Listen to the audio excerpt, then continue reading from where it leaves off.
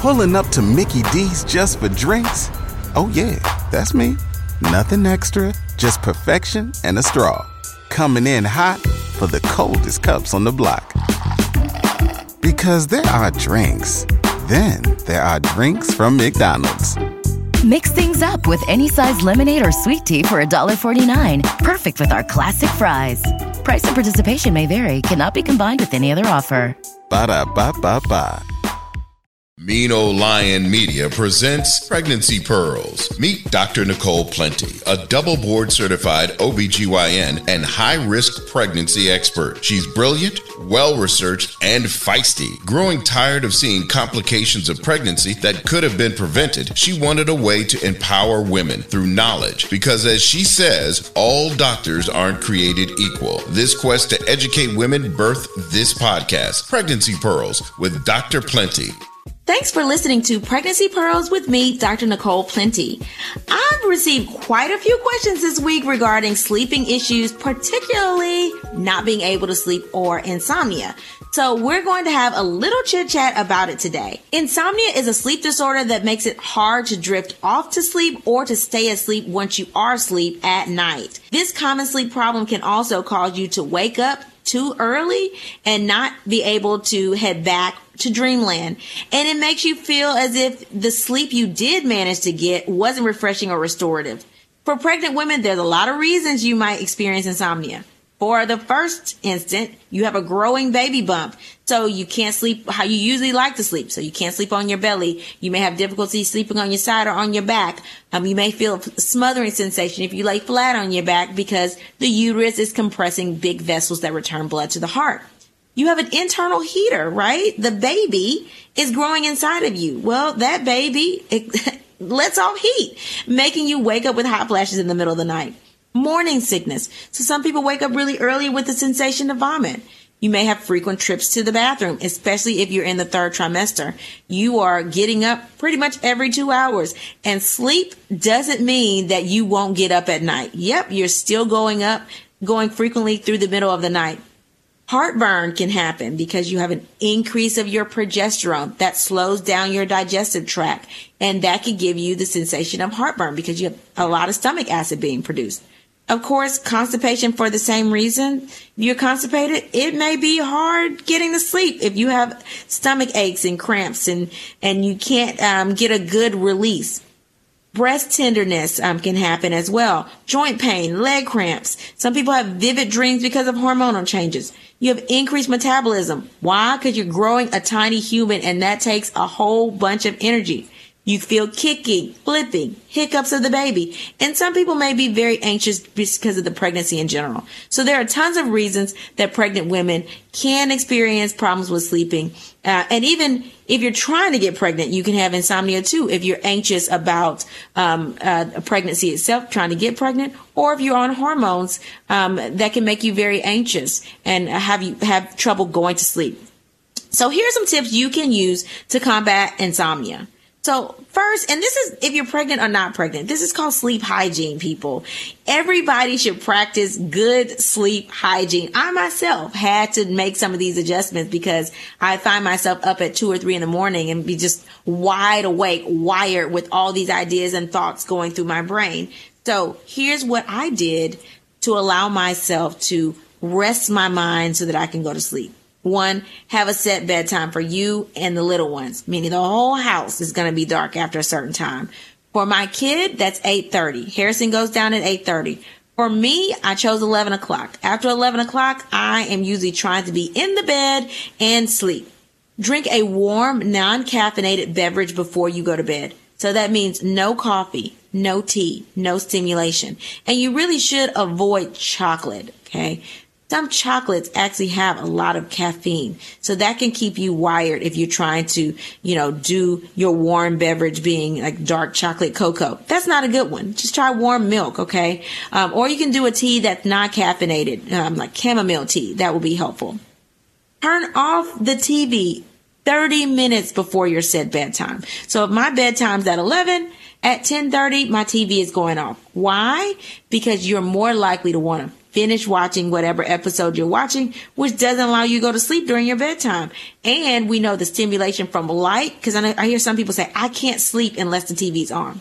That's not true. You're just not practicing good sleep hygiene. Okay. Because if the TV is on, you're not getting as deep of sleep as you need to get. Right. Because you can still hear. With the TV on, you can't just like not hear unless you're putting like earplugs in your ear. You're still hearing the background noise. Okay. You're still seeing the light. And so you can't get a really good sleep. And most people that have the TV on will have more vivid dreams and even nightmares. Why? Because they can still hear and they're processing the noise in the background. So turn off the TV. Likewise, get rid of the noise. Okay. So some people go to sleep with music. Don't go to sleep with music on unless it's like the sound of rain or the sound of, crickets, the sound of nature. Those are things that are very soothing, but you shouldn't be going to sleep with the sounds of R&B. Okay. That's going to make you have dreams. It's going to make you wake up in the middle of the night. Hey, it could make you have a real good time, especially if you're trying to have a baby. But in terms of trying to sleep, going to sleep with the sounds of R&B in the background or jazz will probably make you and your mate stay up at night as opposed to going to sleep at night. And if you're trying to have a baby, hey, more power to you. But if you're having problems with insomnia, let's work on these habits first, and then you can do those other extra rendezvous. But even if you do that, you should still be like, okay, it's time to go to sleep. Get up, go to sleep. Clean up if you want to. If you sleep sloppy, that's fine too. But then you turn the TV off, turn the music off, and then you go to sleep. Okay? Take a warm bath or shower before going to bed. So if you're having trouble going to sleep, you get your warm glass of chamomile tea. You turn your TV off for 30 minutes. Get in the tub, soak. It relaxes your body. Okay? And then you go to sleep. Likewise, sexual intercourse can do the same thing. Okay? I'm here all about making babies. So I want you to have sex, go to sleep. That also is something that can relax your body and your mind. Now, if you're going to roll over and go to sleep, hit the button to turn the R&B music off so you won't wake up in the middle of the night with it blasting though, okay? But that is something that can help relax you. Turn off all the lights, darken the room. I even have dark blinds and those curtains that block off light. That is very helpful, especially if you are somebody that is going to go to sleep earlier because you need to get up early. You want to make sure that you don't have a lot of like starlight coming in your room that could make you wake up too early. Okay. Avoid any other stimulants before bedtime. If you take any medicines that can stimulate you, you may want to, especially if you're like not pregnant and you're on diet pills, we may need to come off of those, or you take them in the morning as opposed to at night. Any other medicines, talk to your doctor about them. If you're on Lasix and you're going to be getting up to go back and forth to the bathroom, take your Lasix in the morning as opposed to night. So talk to your doctor about switching up when you take your medicines, especially if it's going to have you up and down, or if it's going to be a stimulant, like if it's like an antidepressant, that could stimulate you. Talk to your doctor about moving that to the daytime. If it's something that you take twice a day, you can talk to your doctor about maybe taking it at dinner as opposed to at bedtime. So you want to take all your medicines at least 2 hours before you go down, if possible. That would be a really good thing to help with sleep hygiene. Now that you've gotten some tips about insomnia and you know what it is, let's go through some cases. Our first case is a 23-year-old female who is 19 weeks pregnant. She has a history of stillbirth at 22 weeks with her last pregnancy, noted to be due to a placental abruption. She presents because she has trouble sleeping at night. She stays up most of the night crying and nervous about the pregnancy. What can she do to help with her insomnia this pregnancy? So it sounds like your insomnia is related to anxiety and anxiety alone. And you have a good reason to have anxiety. You had a stillbirth, which is a loss of a pregnancy after the 20th week. And so I can understand you being 19 weeks. Some people, as they approach that time that they've lost a pregnancy, they get really anxious because they think it's going to happen again. But if you had a reason for the stillbirth, like a placental abruption, and you don't have any issues with this pregnancy, you can rest assured that probably won't happen again. Placental abruption is something that is very rare. It's usually caused by trauma, like if somebody falls on their belly, hits the belly, that anything that detaches the placenta prematurely is going to cause severe pain and bleeding, and that is an abruption. And if you're not having those symptoms like pain and bleeding, then we know right now you're not having a placental abruption, but that doesn't take away your anxiety. Okay. So I would say that you need to talk to your provider, tell them what you're going through, and you do need counseling. Anybody that's had a loss before, I always refer to a therapist so that you can talk about that experience. Know that it's not your fault, but sometimes even knowing it's not your fault still doesn't take away the grief that you deal with because you've lost a pregnancy, and it's not going to take away the anxiety that you're going through as this pregnancy progresses. I do believe that once you get through that 22nd week, you will feel a lot better. You'll feel at ease. But things that you can do right now. So one, talk to your provider about how you feel. The second thing is get a therapist. Even if your provider doesn't refer you to somebody, get your own therapist. Number three, do things that decrease your risk of a placental abruption. And I'm not saying that you did anything to increase your risk, but now that we know that you had an abruption, we want to prevent any abruption from happening this pregnancy. So if you are a smoker, we need not smoke. If you're on stimulants, we need to go off of the stimulants. If you do something at work, like lifting heavy things or boxes that could fall on your belly, we need to take precautions and we need to reduce the lifting to 10 pounds or less. Take steps to reduce that abruption so that it won't happen. But the likelihood of it happening again in this pregnancy, rest assured, is very, very, very, very low. And then you can always do a sleep aid. So I usually tell people to try either the sleep hygiene that we just talked about. And then the first thing I would try is either Unisom or Benadryl. Unisom is Benadryl. It's just in a tablet form. So if you don't like swallowing pills, you can do Unisom. It's a chewable tablet, costs like $5 at Walgreens. So you can do that, and that can help you go to sleep so that you won't constantly be anxious. That does not take away from the fact that you still need a therapist, because it sounds like you have anxiety, and rightfully so, because of the loss of your last baby. For the case Pearl, that is, anxiety and depression can present with insomnia. Counseling is recommended for anyone who has experienced a loss, and know that it's not your fault. Second case? Our second case is a 27-year-old who is 33 weeks pregnant with her third child. She has had issues sleeping for a few weeks now. She wakes up in the middle of the night with a burning chest pain. She usually drinks water and warm milk, which helps, but now her symptoms are getting worse. She now finds herself awake at night waiting for the symptoms to happen. Sometimes she tries to drink warm milk before going to bed, but she still wakes up with the burning sensation in the middle of her chest. What can she do to help with these symptoms? So this can be a couple of things. Anybody that has like a burning sensation in the middle of the chest that causes issues with sleeping, this is probably acid reflux, or what we call GERD, okay? Which is common in pregnancy. Like I said before, progesterone slows down the digestive tract. So literally food going from your mouth through your esophagus to your stomach and then through your intestine, it just moves at a much slower rate because of the progesterone. And because of that, your stomach is making a lot of acid to try to break down that food.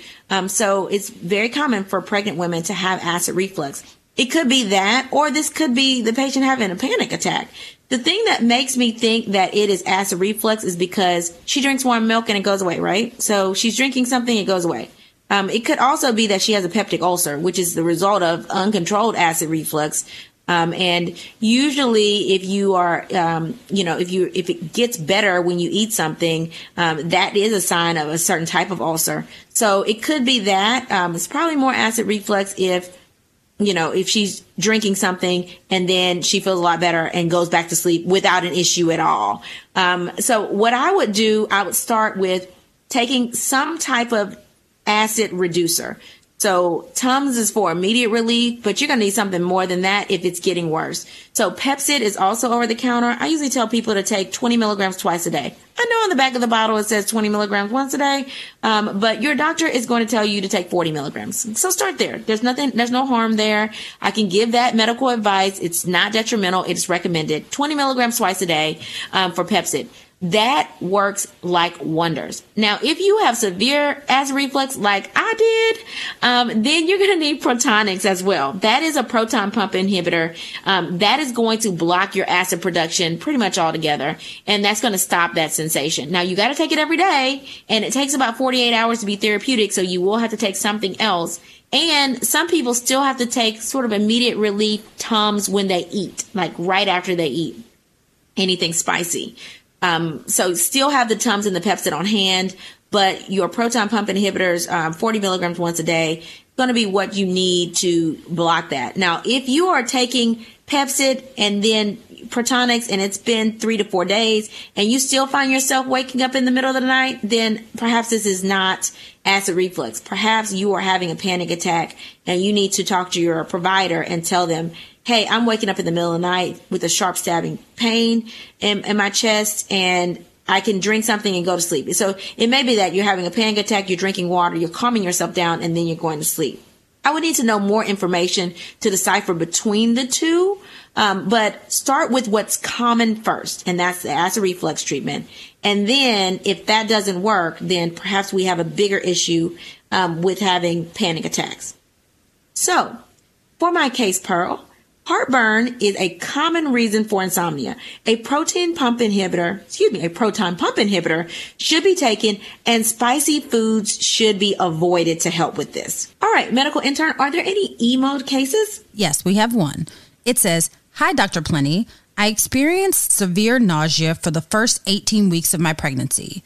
To help manage it, I was advised by my OB to take Unisom and B6. Now that I'm feeling much better, I no longer take the combo, but I find myself experiencing insomnia almost every night. Is Unisom habit forming? Also, is it harmful to continue taking it throughout my pregnancy?" Okay, so nausea and vomiting treated with Unisom and B6, very common. That's the same thing as diclegis. Diclegis is just Benadryl and vitamin B6 put together and packaged in an expensive way that makes it 10 times as much. So I always tell my patients when they have nausea and vomiting, I hardly ever prescribe diclegis because it's so expensive. I usually tell them to pick up Unisom, which is the same thing as Benadryl, and a chewable tablet, and vitamin B6, take them together before bedtime, and then they won't have sickness throughout the night, and it will decrease their morning sickness. Absolutely first-line drugs for nausea and vomiting. But Unisom is a sleep aid, right? So when you don't take it, then all of a sudden you're like back to your baseline. Your body hasn't adjusted to not taking it yet. And so you can have problems sleeping because you were, on this sleep aid for a long period of time. So that is probably why you're experiencing some insomnia. Is Unisom habit forming? The short answer is no, but some people that take Unisom for a long period of time can have bouts of insomnia because they are used to getting a lot of sleep, and now all of a sudden there's nothing to sort of relax their brain. So if you're somebody that has a little anxiety at baseline that was on Unisom before and now you're not, then yeah, you can have trouble sleeping. Usually after about a week, people go back to their normal sleep habits. So this is really a very temporary thing. But if you use Unisom for more than 2 weeks at a time, some people can experience some rebound insomnia. So instead of it helping you go to sleep, it all of a sudden can trigger you to stay awake. That's in a small group of people if you take it more than about 2 to 3 weeks. Is it harmful to the pregnancy to take throughout? No, it's not harmful. For some people, they take Unisom and B6 for nausea and vomiting throughout their whole pregnancy. For some people, they take a Benadryl every night because of itching, because of cholestasis and other issues with pregnancy. So it's not harmful to take throughout pregnancy, but just know that there are side effects to every medicine that you can take. Okay. So Unisom is not without side effects. Benadryl is not without side effects, especially in older patients. And I say older because people that are of childbearing age aren't really that old, right? You're at least in your 40s or less, usually, rarely early 50s. People that are elderly that take Benadryl can have what's called some extrapyramidal side effects. Severe sleepwalking, and they can have night sweats, night terrors, extrapyramidal side effects, meaning like abnormal jerking of the arms. That is very common in the elderly people. We don't usually see that in people that are young, but we have seen that in pregnant people that are advanced maternal age. So just realize that you can get some of those extrapyramidal side effects. So what I usually tell people, although it's safe to take throughout pregnancy, if you start getting to the point where Unisom is not working for your sleep, then I tell people, hey, take it during the week and then take a break on the weekends. That way you won't have this like extra arousal or this rebound insomnia from your Unisom. And you can take it throughout pregnancy. Just take a couple of days off and then restart it again. So hope that answers your question. Other sleep aids you can take besides Benadryl and Unisom. You know, people are like all about melatonin, right? I'm not really this natural herb person, okay? But melatonin is considered okay in pregnancy if you have to have something to sleep. Okay. Ambien is also okay, but when you talk about if it's habit forming or not, I usually don't put people on more than about 2 weeks of Ambien because it can be habit forming. And then we try to tell people to wean themselves off of it. So Ambien should be used only as needed. So for people that have like really bad insomnia, you can take Ambien, but hopefully that is enough time to get you on a normal sleep habit. And so you don't need it for a prolonged period of time because it can be habit forming. It is safe to take in pregnancy. So if you're taking it, I'm not telling you to get off of it, but it can have some habit forming effects, meaning people just can't sleep without it once they start it for prolonged periods of time. So short stints is the key for these sleep aids. So I think that is all of our questions. Perfect. Our medical intern is nodding yes. So thank you so much for listening to Pregnancy Pearls podcast. I hope that you've learned about insomnia today and that you enjoyed the episode. If you or someone you know has had a pregnancy complication or unique pregnancy situation, let me know about it. Email me at pregnancypearls@gmail.com to hear your topic or case discussed on one of our podcast episodes. Also, remember to follow me on Instagram at pregnancy_pearls and Facebook at Pregnancy Pearls. Also, don't forget to subscribe to the YouTube channel at youtube.com/Pregnancy Pearls with Dr. Plenty for more quick talks about pregnancy complications. In closing, remember to advocate for yourself. You are your biggest advocate, and no one knows what's going on with your body except for you. Thanks for listening and have an amazing week. Bye! Pregnancy Pearls is hosted by Dr. Nicole Lee Plenty, produced by Nicole Plenty and Janine Brunson Johnson, executive producer Ken Johnson. Find Pregnancy Pearls on Apple Podcasts or wherever you get your podcasts. Please subscribe and rate. The content of this podcast is not intended to be a substitute for professional medical advice for diagnosis or treatment of individual medical conditions. Always seek the advice of your physician or other qualified health provider with specific questions regarding a medical condition. Pregnancy Pearls is a Mean Old Lion Media production. Pulling up to Mickey D's just for drinks? Oh yeah, that's me. Nothing extra, just perfection and a straw. Coming in hot for the coldest cups on the block. Because there are drinks. Then there are drinks from McDonald's. Mix things up with any size lemonade or sweet tea for $1.49. Perfect with our classic fries. Price and participation may vary. Cannot be combined with any other offer. Ba-da-ba-ba-ba.